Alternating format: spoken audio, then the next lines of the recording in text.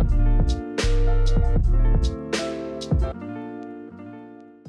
everyone, welcome to Typhoon Talks, brought to you by Typhoon Consulting, a boutique management consultancy headquartered in Hong Kong. And I'm Chen Yang. Today I'm joined by my co-host Becky. Hello. And our guest speaker Divya. Hi. Divya is an award-winning marketer who has invested over a decade shaping communication for some of the world's most iconic brands, such as Unilever, Heinz Ketchup, etc. She's now a communication coach working with Templar advisors based in Hong Kong. Today we're going to be discussing the power of storytelling. Storytelling is a critical way to engage people in almost any environment. The context it provides for your message or your product is why it's been widely adopted in advertising, but it also has benefits when you're pitching, negotiating, or networking. So Divya, can you start by telling us why at the moment there's so much buzz about the use of stories in business communications?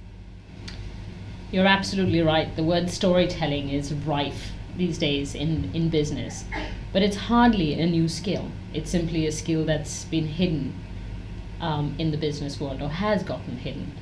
It is the impact that stories have on our mind that makes it so profound. I like to think of stories as little containers of information that can actually make facts memorable. I bet we can all remember the lessons from Red Riding Hood pretty well, even though we heard that a pretty long time ago. So memorable as one, stories also create empathy with the characters who have real life challenges similar to ours. When you listen to a story, the chemicals in our body change and our mind really becomes transfixed on the problem. And lastly, stories also compel us into action. So there's a 2007 study by Wharton Business School that shows that when participants are asked to collect donations in a call center, those who were told how their earnings would improve the lives of others, those people earned more than double the group that didn't receive that information. So it can really motivate us and compel us into action. So I'm guessing you think that even though it's kind of a hot topic at the moment, this isn't going to be a fad? Absolutely not. I don't think it's a fad at all. As I said, it's simply a skill that has somehow gotten hidden behind PowerPoint and memos, but it's a critical skill that we've always had and we will always continue to have to be excellent communicators. So storytelling is so effective because it appeals to our psychology and humans' natural sociability. Are there any scientific findings that support using storytelling in business because of these effects? Absolutely. So the best evidence that we have is from an anthropological and archaeology standpoint, and that essentially suggests that the human mind co-evolved with storytelling. So think about it. About 1 million years ago, our ancestors gained control of fire. And with fire, of course, came warmth and cooking and defense against predators. But it also came one more thing. Fire essentially drew people together. It became a magnet for social bonding. And what did people do around the fire, spending their time together? Well, they told and exchanged stories. So right from back then, how minds have evolved with storytelling. We picked up lessons around the fire on how to survive, right? From a neuroscience perspective, when you tell a story, there's a chemical called oxytocin that is produced by the brain. And oxytocin generates trust in the listener. That chemical enhances the sense of empathy we feel, our ability to experience others' emotions. It allows the listener to experience and empathize with what the speaker is saying. It allows a deeper shared connection to be formed. And who wouldn't want that between a speaker and a listener? So for building up that kind of empathy and that trust, what are the really important elements that you want to include in a story within a business context to really make sure that you kind of achieve that outcome? I would say, Becky, the key is really to keep the story simple but relatable. So in a business context, you might think of a story in 3 parts. You might think of the problem. So what are the issues that you identify in your industry? What service or product was there a lack of? What are the struggles that the industry is facing? And the more we blow up the struggle, the more we can frame the solution. The second part might be the journey. How do you go about researching a solution to this problem? How did you develop your product or service? How are you overcoming the problems that we've just talked about?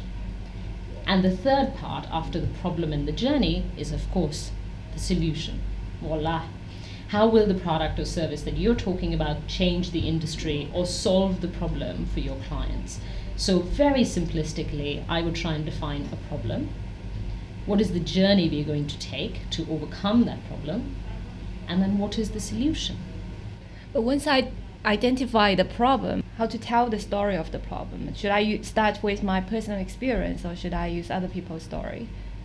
I think the key to choosing a story is really making the story relatable to your audience. So I'm not convinced that it matters as much if it's our story or if it's a story that you're picking up from one of your clients or something that's happened outside.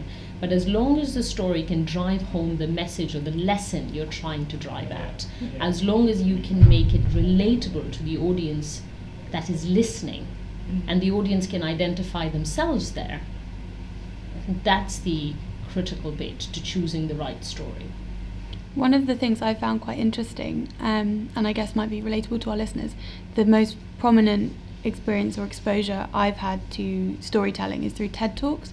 And I'm often quite surprised by the really significant role that vulnerability plays in the stories that people tell. I guess you'd say that links into identifying with your audience, but do you think it's a necessary part to show, you have this problem, you're showing, your vulnerabilities, your business isn't a straightforward success story?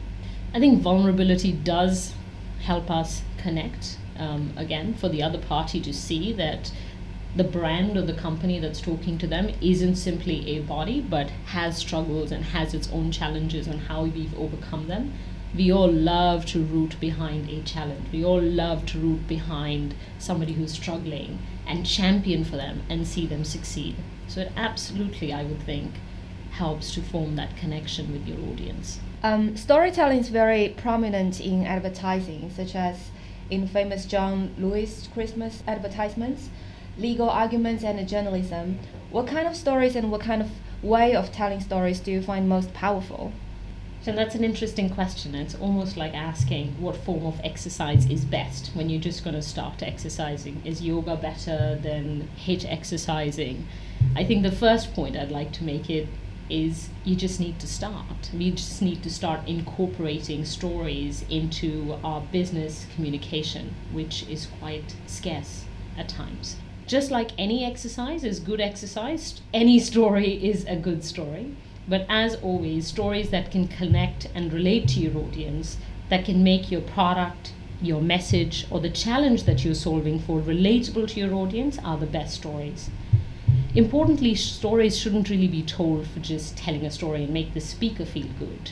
But stories should have a very clear insight or a very clear conclusion or a lesson that the listener can take away from the story.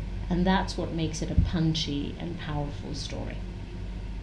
I want to ask a question related to PowerPoints, because in the old days in business, people relied a lot on PowerPoints, but these days, a lot of people rely on the stand-up talks instead of using visual aids. So in terms of using different media of communication, how does it affect storytelling? Do you think the verbal communication is more powerful than PowerPoint is?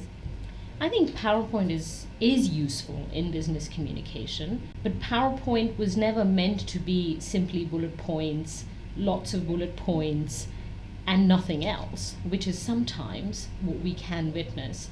PowerPoint is important, facts and figures are important, but everything has its own role. And very much as we use PowerPoint, as we write memos, we can weave in storytelling into that. We can weave in metaphors, we can weave in personal anecdotes, we can weave in case studies.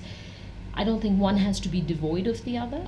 So I wouldn't think of them as exclusive, rather as working together. So you don't find them distracting to each other?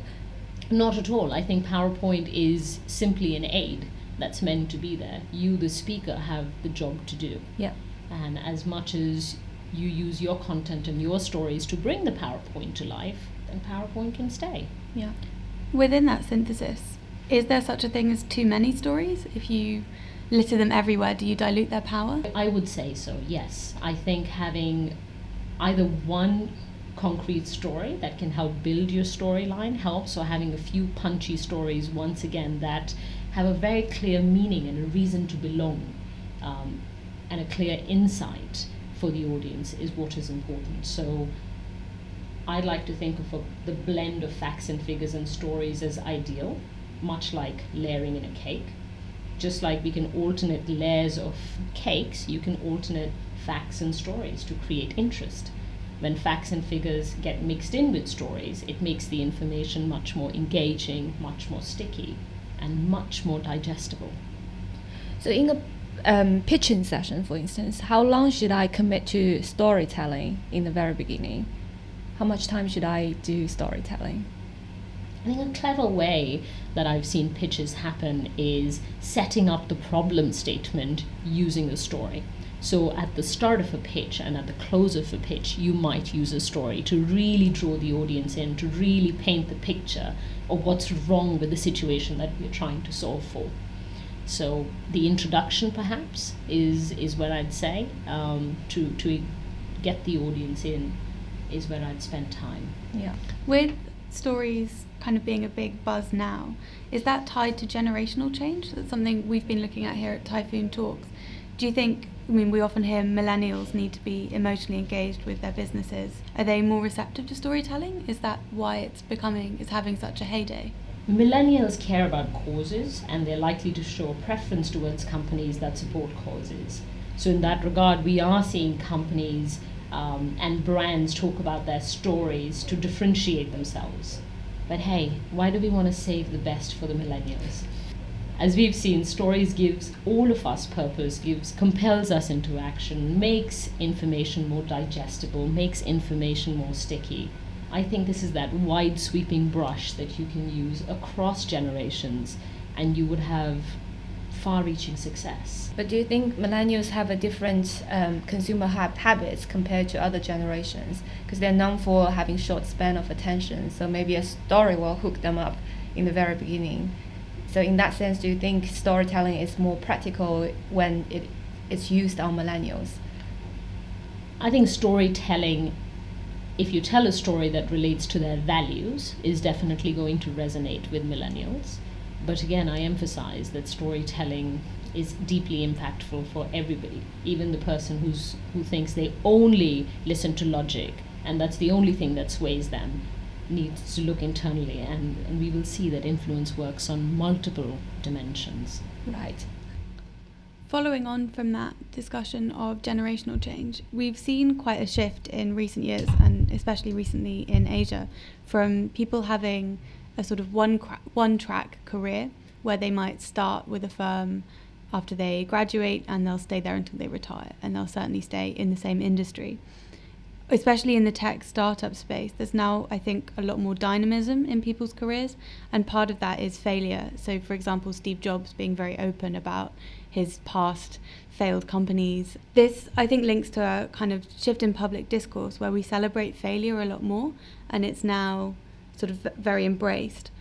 Do you think stories are now becoming big because the leaders that we listen to and who influence people have stories that have more exciting plots, that have these key messages that they can use to provide a takeaway for their audiences? Steve Jobs is a great example, one of the best-in-class communicators. And I think he understood already a lot of what we are talking about today. He understood the power of a personal story to motivate people, to compel people to action, and to really connect with him. That's why he used a central character himself, a central character that went through a struggle, that went through a challenge, how he came out overcoming that challenge, succeeding and resolving that struggle. In stories, we always root for the characters to succeed. We want to see them come out the other end, happily ever after, for lack of a better word. So I do hope we'll take inspiration from the leaders that we're hearing in TED Talks and in public discourse, and we'll start to take baby steps towards incorporating more stories.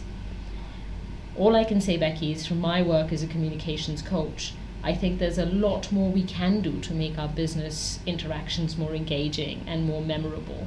Because when I listen to people, currently we are still walking on logic and facts and figures. So the baby steps that we can take towards incorporating stories will be massively helpful in us moving towards a Steve Jobs style of communicating, perhaps. So, Divya, just to wrap up this episode, what would be the 3 key messages you want to bring to our audience? Chen, the 3 key things I'd say is storytelling's been hidden. Most compelling speakers have always used them, but in business it's often overlooked and overshadowed. It's here to stay. It's not a trend. It's not a fad.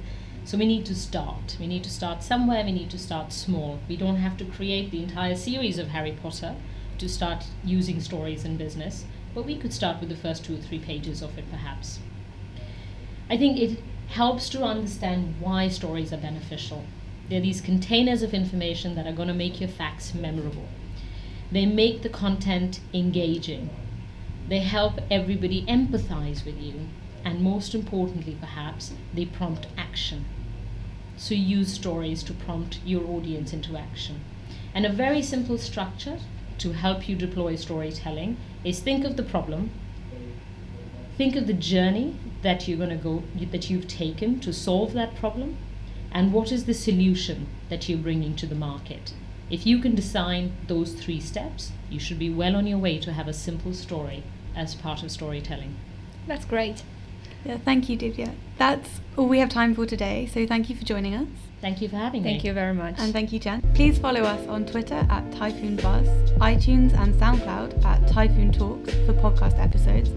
Also, please visit our website at www.typhoonconsulting.com for more industry points of view.